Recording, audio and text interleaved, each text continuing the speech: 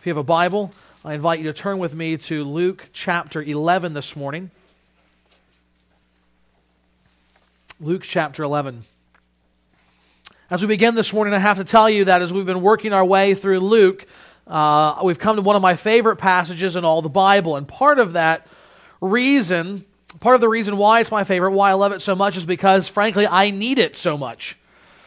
I just saw this week the results of a poll that was recently done that said of evangelical churchgoers, which means not just people who say that they're Christians, but those who are actively engaged in evangelical churches where the gospel is preached, who are there all the time.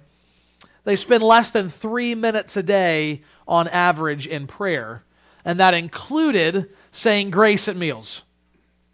That says to me that I am not alone in my need for a better prayer life. We have a real problem here in America. We have a desperate need for our prayerlessness to be remedied. And here's where a passage like this can help us. Here, Jesus himself instructs his disciples on how they should pray. In fact, he instructs them after the pattern of his own praying, as we will see in just a few minutes. And it's a passage like this that helps us return to the basics, to the foundational level of what it means to have communion with God through his prayer. And so it should be a time of refreshing in our souls, because we'll not only see that God expects prayer, that he commands it, that we need it, but that he invites us to pray because we so often fail to do what we need, that is, call out to him in prayer. And so he desires to woo us to himself, to show us his generosity, his affection, his desire for us to be in fellowship with him through prayer. How can we avoid or ignore that invitation of Almighty God to come into his presence and to be in fellowship with him? And yet we ignore it every time we skip over our prayer time. We end up in that 3-minute number as those who do little more than say thanks for our food, but enjoy no real fellowship with God. But Luke 11 can help us, for here Jesus will not only show us the pattern for prayer, giving us direction for how we actually get started in talking to God, but also encouragements to pray, as he reminds us that God is a God who loves to hear and answer prayer. These are the things we want to see this morning, and I invite you to follow along as I begin reading at Luke chapter 11, verse 1. Luke tells us that Jesus was praying in a certain place. And when he finished, one of his disciples said to him, "Lord, teach us to pray, as John taught his disciples." And he said to them, "When you pray, say, 'Father, hallowed be your name. Your kingdom come. Give us this day our daily bread, and forgive us our sins, for we ourselves forgive everyone who is indebted to us. And lead us not into temptation.'"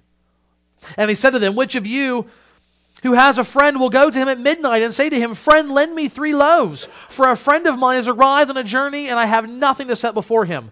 And he will answer from within, 'Do not bother me, the door is now shut, and my children are with me in bed. I cannot get up to give you anything.' I tell you, though, he will not get up and give him anything because he is his friend, yet because of his impudence, he will rise and give him whatever he needs. And I tell you, ask, and it will be given to you. Seek, and you will find. Knock, and it will be open to you. For everyone who asks receives, and the one who seeks finds, and the one who knocks it will be opened. What father among you, if his son asks for a fish, will instead of a fish give him a serpent? Or if he asks for an egg, will give him a scorpion? If you then who are evil know how to give good gifts to your children, how much more will your heavenly Father give the Holy Spirit to those who ask him?"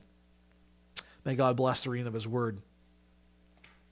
One of the big themes throughout the Gospel of Luke is this idea of prayer. It's one of Luke's favorite topics. In fact, we see it not just in the Gospel of Luke, but we see it all through the book of Acts as well. People praying, and one of the things that we see more than anything is Jesus praying in the Gospels. He prays more than anybody else. In fact, in Luke's Gospel especially, we see more recorded times of Jesus praying than in any other of the Gospels. And it's in the context of him praying before others that we see him giving this teaching on prayer. When his disciples say, Lord, teach us to pray, Jesus responds by saying, when you pray, say, Father, hallowed be your name. Your kingdom come. Give us each day our daily bread, and forgive us our sins, for we ourselves forgive everyone who is indebted to us. And lead us not into temptation. Now, if we've grown up in church or we're familiar with the Bible, we've heard this before. We call it the Lord's Prayer, but we also might think it sounds a little different. It seems like it's missing something. In fact, someone was reading ahead and just this past week asked me, why is it different? Why is Luke's version of the Lord's Prayer different than Matthew's version? You see, it's so similar that we know it's the same prayer, but it's also different because it's missing some lines, and so we wonder, why has Luke left some things out? Well, the answer isn't that hard when we remember that Jesus was, among so many other things, an itinerant preacher. He would preach in one place for a while, and he would go somewhere else and preach. And he would go somewhere else, into another village, into another city, all the while preaching and preaching and preaching. And almost assuredly, he would preach some of the same things. For the Bible doesn't change. He's not kind of with new ideas, and he's going over the basics of what it means to love God and to follow him and to be his disciples. And we still see that same kind of thing today. In fact, just not that long ago, really just a couple of years ago, we had a really famous speaker come and speak to our convention here in Michigan. And it was interesting because he had been here about 4 years before.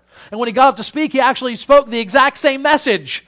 He gave the same sermon that he gave 4 years before. Now, thankfully, he had tweaked it, and it was better the second time around. So I won't say the guy's name, but some of you know who that is. And he's probably not listening to this, so I probably could tell you anyway. But the point is, preachers are going to use the same kind of material. And we see Jesus doing the same thing. But what we have are two different settings. In Matthew's recording of this, we see Jesus preaching the Sermon on the Mount. It's an open time of preaching and proclamation, which is really the original secret church, but a lot longer, went all day as opposed to just a few hours at night. And one of the topics that was focused on was this topic of prayer. And what we see in there is Jesus giving, maybe for the first time, a description of what prayer is supposed to be. Now, here the context is different. Here, the disciples are one-on-one with Jesus. They've just heard him pray, what they've heard him do several times before, and they're like, man, our prayer lives stink, Jesus. You've got to tell us how to pray. Now, here's the thing, that they were at the Sermon on the Mount. They've already heard him give this at least once, and yet they've forgotten it. They did not hear it in such a way that they remembered it and are seeking to obey it. And so he gives it to them again. They know John the Baptist has taught his disciples some method for prayer, and now they recognize their own need, their own prayerlessness. Their prayers are not what they should be, and so they ask, Lord, teach us to pray. And that's what Jesus does.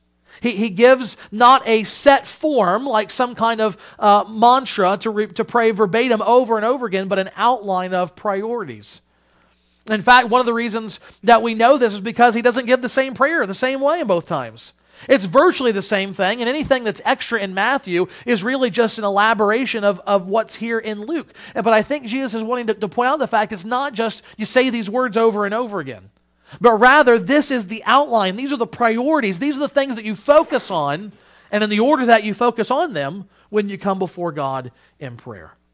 Now, initially, my plan was to do all of the 13 verses that we read, but by the time I got done covering in my notes just the first 4, I only had 1 page left to talk about the parable and the encouragement. So I decided maybe we'll just save that for next week. It's probably important enough to spend that amount of time on. So what we want to see today is this, the priorities that Jesus teaches us about prayer. Priorities for how we come into fellowship with God and commune with him through prayer. What are the things that we should be thinking? What are the things that we should be praying about? Here's what we see. First of all, we see that we need to remember God's grace. We need to remember God's grace. Jesus says, when you pray, say, Father. Now, except when he is on the cross at the apex of bearing God's wrath for sinners, every other time we see Jesus praying in the Gospels, he calls out to God as Father. And that was a distinctly new way to pray. The fatherhood of God was all over the Old Testament, but rarely did any individual ever call out to God as Father, as my Father. But Jesus did. And in doing so, first of all, he revealed something of the glory of God as a triune being. Though one God, one being, he exists eternally as three persons, Father, Son, and Spirit. We see that hinted in the Old Testament and revealed in fullness in the New. As God the Son, it was perfectly natural for him to call out to God the Father as Father. But what is remarkable is that now Jesus is telling his disciples, Jesus is inviting them to address God in the same way. He is inviting them on what he's going to explain later, and his apostles will explain as well, and that is, as Jesus' disciples, we have come to be adopted into God's family. Those who have faith in Christ are brought into his family and are given the right to call out to God as Father. It's a reflection of the new, intimate, and trusting relationship that we have with God through Christ. Now, why is it important to remember that grace of God's adoption as we begin our prayer? Because we are so very often at the very outset either to not pray or to pray wrongly. To not pray or to pray wrongly. And so Jesus says, but before you get started, stop and remember who you're going to. We're tempted not to pray because we think we're unworthy to pray. We're unworthy to come before God. There's no reason he would want to hear from us. I've sinned too much. But remember who he is if you've had faith in Christ. If you've turned from sin to trust in Jesus as your Savior, then God is not simply God. He's not less than that. But he's more than that. Now he's Father in him. On the other hand, we may be tempted to run too quickly into prayer. A pastor of another generation, Martin Lloyd-Jones, says that we can so often be like children who rush into the room and begin speaking about whatever they want to speak about, regardless of who else is talking and who's there and whether it's appropriate or not. And so he says we should instead pause. We should stop, as it were, and put our hands over our mouth and think for a minute, who are we going to? We're going to God our Father. Are the things that we're going to be asking for appropriate to ask for? Are we coming with the right demeanor, the right reverence? Or are we going to be flippant and disregard the great privilege that it is to come before God in prayer, even as our Father? That's how Jesus tells us to start. He says, start by remembering your relationship to God through me. Remember God's grace in adopting you into his family, of canceling out your debt of sins and making you his child. Call out to God as Father. But then secondly, Jesus shows us the priority of focusing on God's glory. We should focus on God's glory. Like his other prayers, Jesus teaches that the prayer of his disciples should be God-centered. We should begin with God and his glory, not us and our desires. Now, in a minute, we're going to see God cares about our needs. He cares about what we need and about our desires. And desires give good gifts to us. But that's not where we start. That's not where we start. In fact, throughout the entirety of our prayer, our focus is on bringing glory to God. And so, chief on our mental list of things to pray for, Jesus says we begin with this request, hallowed be your name. Now, if you were a kid growing up in church and you heard hallowed be your name from the scriptures, you probably misheard that several times like I did. And you wondered, how is God's name made hollow? What does that even mean? It's some rare spiritual thing that his name is hollow. I don't know what that meant. Or herald. Some people, one of my friends misheard it and said, why is his name here? Well, that's not any of that stuff. Hallowed means to make holy. And so to pray, Father, hallowed be your name, it is that your name might be seen as holy. We're not asking God to be more holy. God can be more holy. He is holy in part of his complete perfections of his character. He's never going to be more holy in his being. But there are lots of people who don't think he's holy. You will go home this afternoon and you will watch television. You will see commercials on the Super Bowl and hear and perhaps hear players on microphones, and they will take the name of the Lord God in vain because they don't think he's holy. They think it's just a word that can be used flippantly. But what we're praying for is that God's reputation would be great, that his name would be recognized as holy above all things. Think about praying that and asking in your own life, how is God's name being made holy? I mean, what better way could God be seen as holy than through the lens of His people and their life in this world? How are we living? How are we doing? Are our lives, is our thinking, the way that we're treating our spouses or raising our kids, do people look at us and think, God is a holy God? If not, then in praying for God's glory and His name to be hallowed, we have to start with where we're at and confess some sin and ask Him to be at work to change that. But then Jesus also says that we should pray, as we think about God's glory, your kingdom come. Your kingdom come. What does that mean? What does it mean for God's kingdom to come? I mean, after all, doesn't He already rule everything? Well, there's a sense in which that's true.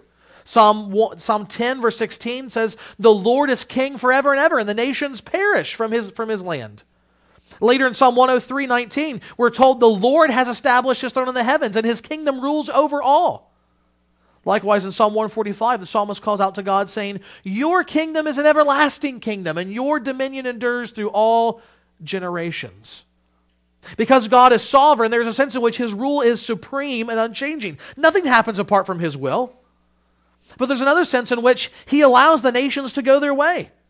He does not exercise the totality of His rule at all times. And therefore we see sinful men and women rebelling and rejecting His kingdom, His reign over their lives. They seek to go their own way and leave in their wake a path of human destruction. And so in calling and praying, God, may your kingdom come, we are praying that God's rule would be established in all things. What does that mean? Well, in part it means this is not something to take lightly when we pray. We're praying for something massive to happen when we pray, God, your kingdom come. We're praying that God would take away all of our own sinful desires and the vain things that we hold on to so tightly. We're asking God to change others in a decisive way so that He would be manifested in their lives. We're praying for all of our little kingdoms to pass away as God's kingdom is established. We are praying that we would be bold enough and courageous enough and have faith in God enough to stand against the world as it exists in enmity with God. And so the Westminster Shorter Catechism is surely right when it asks, what are we praying in this petition, your kingdom come? And the authors write this, we pray that Satan's kingdom may be destroyed, that the kingdom of grace may be advanced, ourselves and others brought into it and kept in it, and that the kingdom of glory may be hastened. Are we thinking that way when we pray?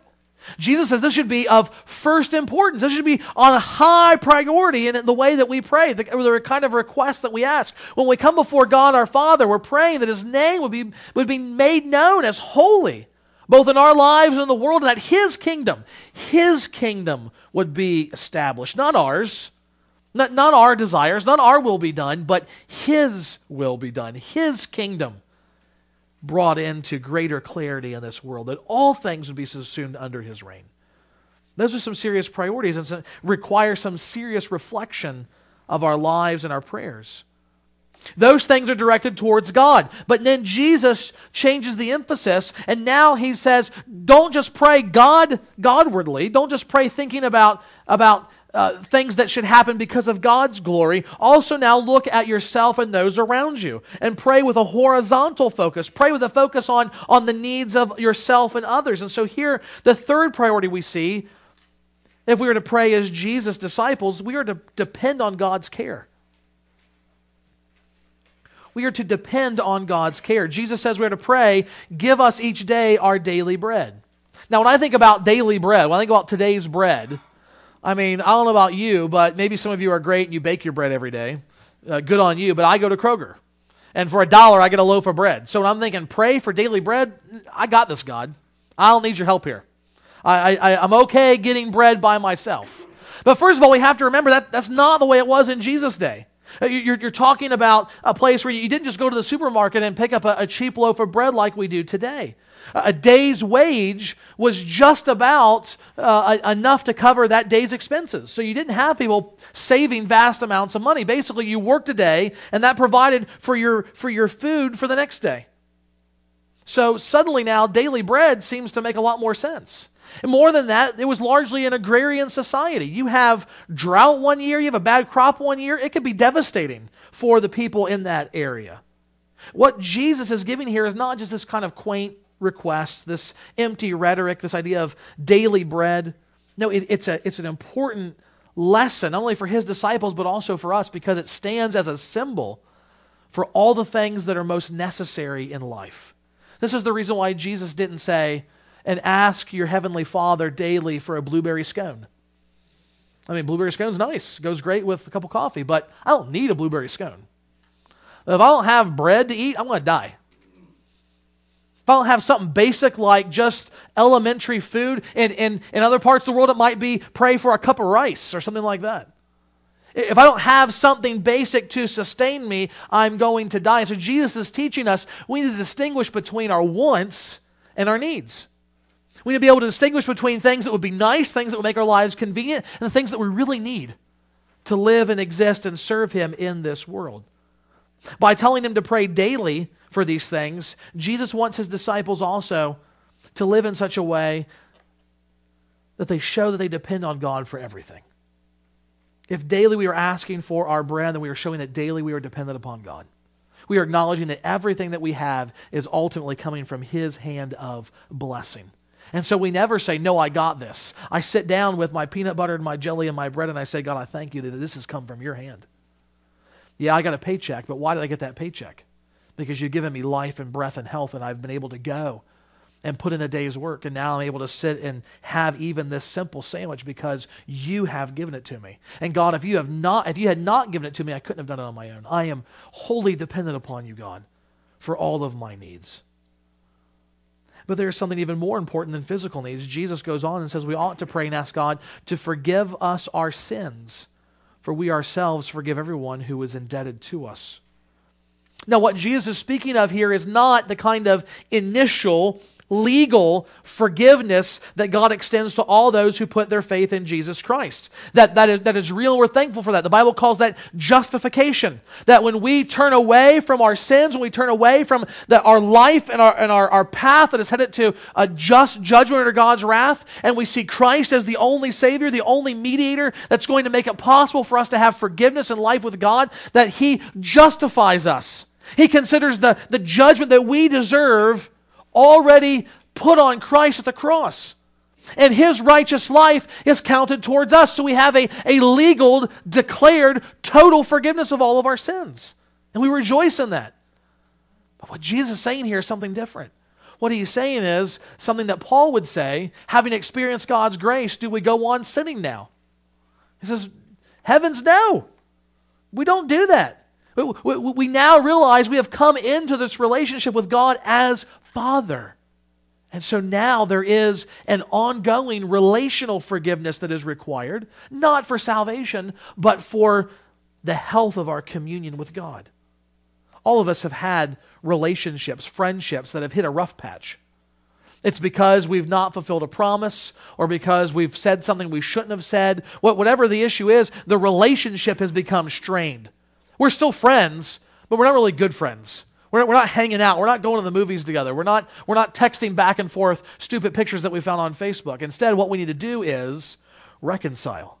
One of us needs to take the initiative to say, I shouldn't have said that. I'm sorry for what I did. Will you forgive me? And the other needs to extend forgiveness, and then the relationship begins to come back together again. And it's no less true than with God. Once we have passed from death to life, once we've been transferred from the domain of darkness to the kingdom of His Son and adopted into His family, we are His forever. There's no going back. We don't start as unsaved, move to saved, and then hop back and forth depending on how good of a life we live each day. He says we are dead in our trespasses and our sins, but God makes us alive in Christ, never to die again. But here's the thing. Paul can also say that by all the sinfulness of our lives, we can grieve the Holy Spirit of God. We can offend Him. And what we need to do is go before Him and make it right. We need to ask God to forgive us that our communion, our fellowship with Him might be sweet as it once was. And what Jesus says is, this is the mark of those who themselves have already experienced that initial forgiveness and are continuing to forgive others. This is how we know, to some measure, whether or not we're dealing with our sin is how well we deal with the sin of others. The forgiveness that God is offering here is not conditional. What Jesus is saying is here's the example of one who is continually forgiving those who have offended them. They're also asking God to forgive them for their continual sins.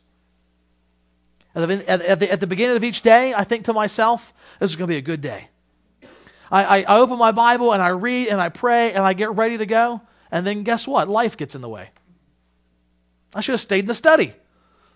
Life gets in the way and suddenly I'm having thoughts of anger.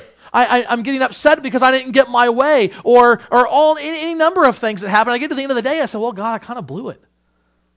And I'm sorry for not hallowing your name. I'm sorry for frustrating the breaking in of your kingdom among your people. God, please forgive me. And suddenly that fellowship is restored, assuming I'm sincere. And you can always tell the person who's not doing that because they get so easily offended when someone sins against them and they're so slow to offer forgiveness. They bear grudges. They are bitter. And they never want to have anything to do with that person again. They tend to be grumpy people. Well, what's the problem? The problem is they're not dealing with their sin with God. And therefore, they are not so captivated by grace that they realize that a God of infinite holiness, of infinite glory, if He can condescend to forgive stupid humans like us, then who am I not to extend forgiveness and forgive others as well? But they haven't learned that lesson. And so Jesus says, make it a priority. Make it a priority to depend on God's spiritual care as much as His physical care. Go before Him and pray. Pray, seeking forgiveness for your sins. But that's not enough. It's not enough just to depend on His care for forgiveness. We also need to depend on His care when we experience temptation. That's why Jesus says that we should pray, lead us not into temptation. We should be seeking not just on the back end to say, oops, I made a mistake, I'm sorry, but on the front end to avoid those things. To see sin coming down the road and say, no, I'm going the other way. I'm going to take the long route if I can avoid the temptation. And we need God's help in this. We need to depend on Him to see us through that temptation. Now, that doesn't mean we need to be inactive. That doesn't mean that we say, oh, temptation, that's right, God will take care of me, and we just dive in and assume we're going to be okay. It doesn't work that way. A Baptist minister named F.M. Borum, several decades ago, was writing in his journal as he traveled on an evangelistic tour through the Australian bush. He said, well, they were driving across the wilderness. They met a man who had just seen a 15-foot-long sleeping python. So after their speaking engagement, on their way back, they said, let's find that snake. We've never seen a python before. I mean, we're in England. There are pythons there. Let's go check it out. And they find this thing. And he says, but it's just asleep. It's just moving. That's not fun. We want to see the snake move. So Borum says they began to poke it. They began to tickle it. They got a stick and lifted up its head. And then he says this in his journal, quote, we had carried our senseless liberties too far. The horrid creature woke up not gradually, but suddenly and turned savagely upon us. We scurried to the car as quickly as our legs would carry us, and when, on gaining that welcome retreat, we slammed the door behind us, the reptile already had its head upon the running board. For many nights after this adventure, we awoke in a cold perspiration, living once more through those tense and terrifying seconds, and steadfastly resolved in the future to let sleeping dogs and other things lie.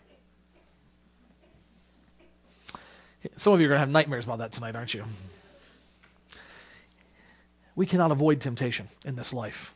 We live in a sinful, fallen world, and not only do we have a spiritual enemy who wants us to fall, but our own hearts wrestle with sin. It is not something we should play around with. It is not something that we should dare ourselves to see if we are of spiritual material enough to resist. Instead, we should pray that God would strengthen us to see it and run. That He would help lead us away from temptation and not into it.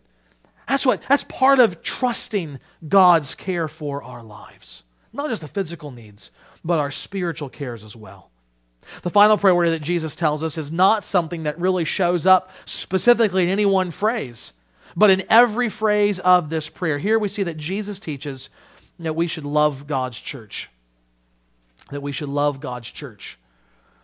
This is perhaps the most overlooked aspect of the Lord's Prayer. But it's also probably the most obvious if we would open our eyes to see it. Notice Jesus does not say that we should pray, "My Father in heaven."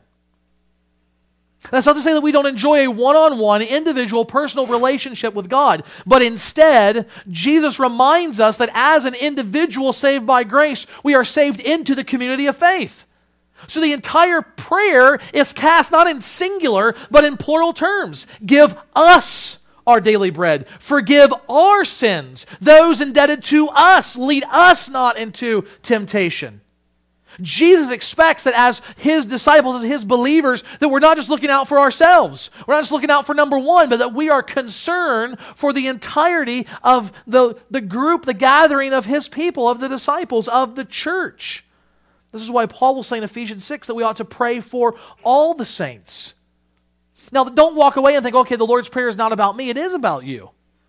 But it's not just about you.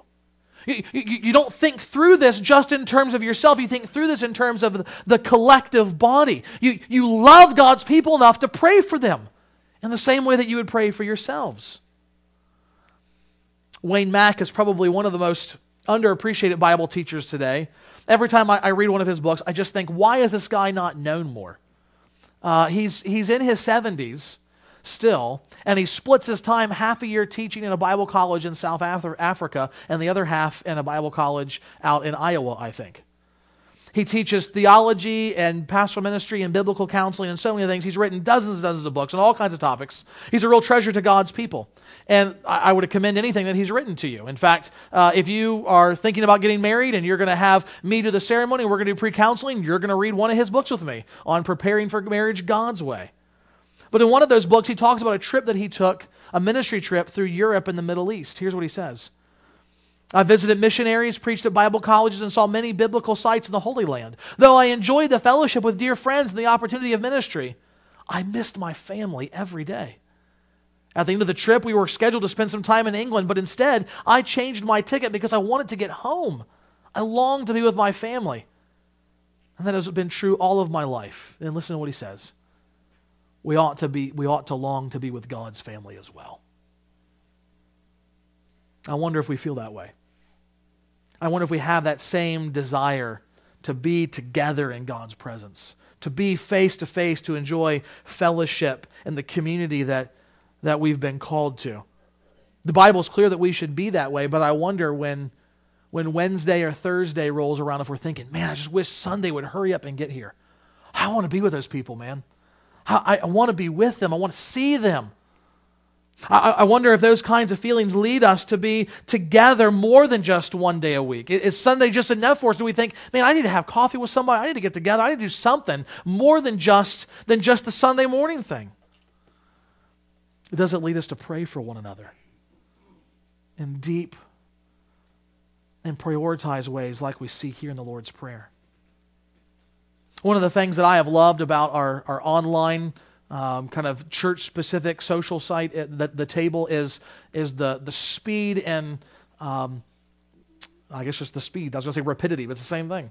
Just how quickly I can get a prayer request from one of you and be praying for it and see other people praying for it. I mean, that encourages me, both as a Christian and as a pastor. But number one, we've got some members that don't have internet. They're not on there. And we've got others, not because I'm trying to check up on you guys, but as far as I can tell, you're not even seeing the requests. I never see your name come up in the list of praying for those things. I don't know why that is. I'm not trying to poke at you there, just saying not everybody's seeing those requests, not everybody's praying. And it just makes me wonder, what are we praying for during the week? Are we thinking of one another and praying for one another? Because even as good as the table is, it's not sufficient. If we're just praying for people when emergencies come up, or when bad situations come up, that's not enough, because frankly, none of those things are really found here. You can have application of these things in those circumstances, so when an emergency comes up, you can be praying, God, display your kingdom in this. We know this is terrible and people are hurting, but God, allow the gospel to go forth that people might be brought into your kingdom. Sustain them daily with what they need, so that this sorrow does not lead them into temptation, to feel either cold towards you or hateful towards others. I mean, we can apply these priorities here, but my point is, there should be, because of the deep love and affection we should feel for one another, an overflow, an abundance of praying for one another. More than just happens on the table, more than just what happens on Saturday mornings, more than just what happens when we gather together here. This is the priority that Jesus is teaching. We are coming together to our Father this morning.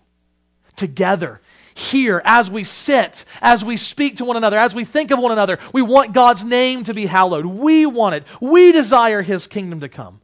We are calling forth for our daily bread. We are seeking His face, that we might be forgiven of our sins and not be led into temptation. But this is just an hour a week. Are we doing more than that? Is the priority of loving God's people there? These are the priorities that should mark our prayers when we pray. Remembering God's grace, focusing on God's glory, depending on God's care, and loving God's church. And as you seek to follow these instructions and pray according to those priorities, perhaps even this morning you feel like, I failed in these things. I fail miserably in these things, and I don't know what to do. Well, begin by seeing. Despite what some people say, well, it's not the Lord's Prayer, it's a model prayer. No, it's the Lord's Prayer for this reason alone. Jesus fulfills every single request that is being made here. We only call on God as Father because of the saving work of Jesus. In John 14, He says, no one comes to the Father except through me. There's no other Savior. There's no other mountain pathway to climb to get to the top where God is there welcoming you as a Father. No. Either you go through Christ or He is God the judge. But if you go through Christ, if anyone goes through Christ, then He is God your Father. As we seek the hallowing of God's name, remember that Jesus came, Mark chapter 1, as the Holy One of God. He is the Holy One in whose image we are being shaped by God's Spirit. When we pray for God's kingdom to come, remember that Jesus told His disciples in Luke 17, the kingdom of God is in your midst. Why? Because the King Himself is here. I have come. It's my kingdom that I am establishing. When we pray for our daily bread, we remember Jesus who said, I am the bread of life. Whoever comes to me shall not hunger, and whoever believes in me shall never thirst. In Jesus we find the daily nourishment we need for our souls. And finally, Jesus is the answer to our prayer for forgiveness.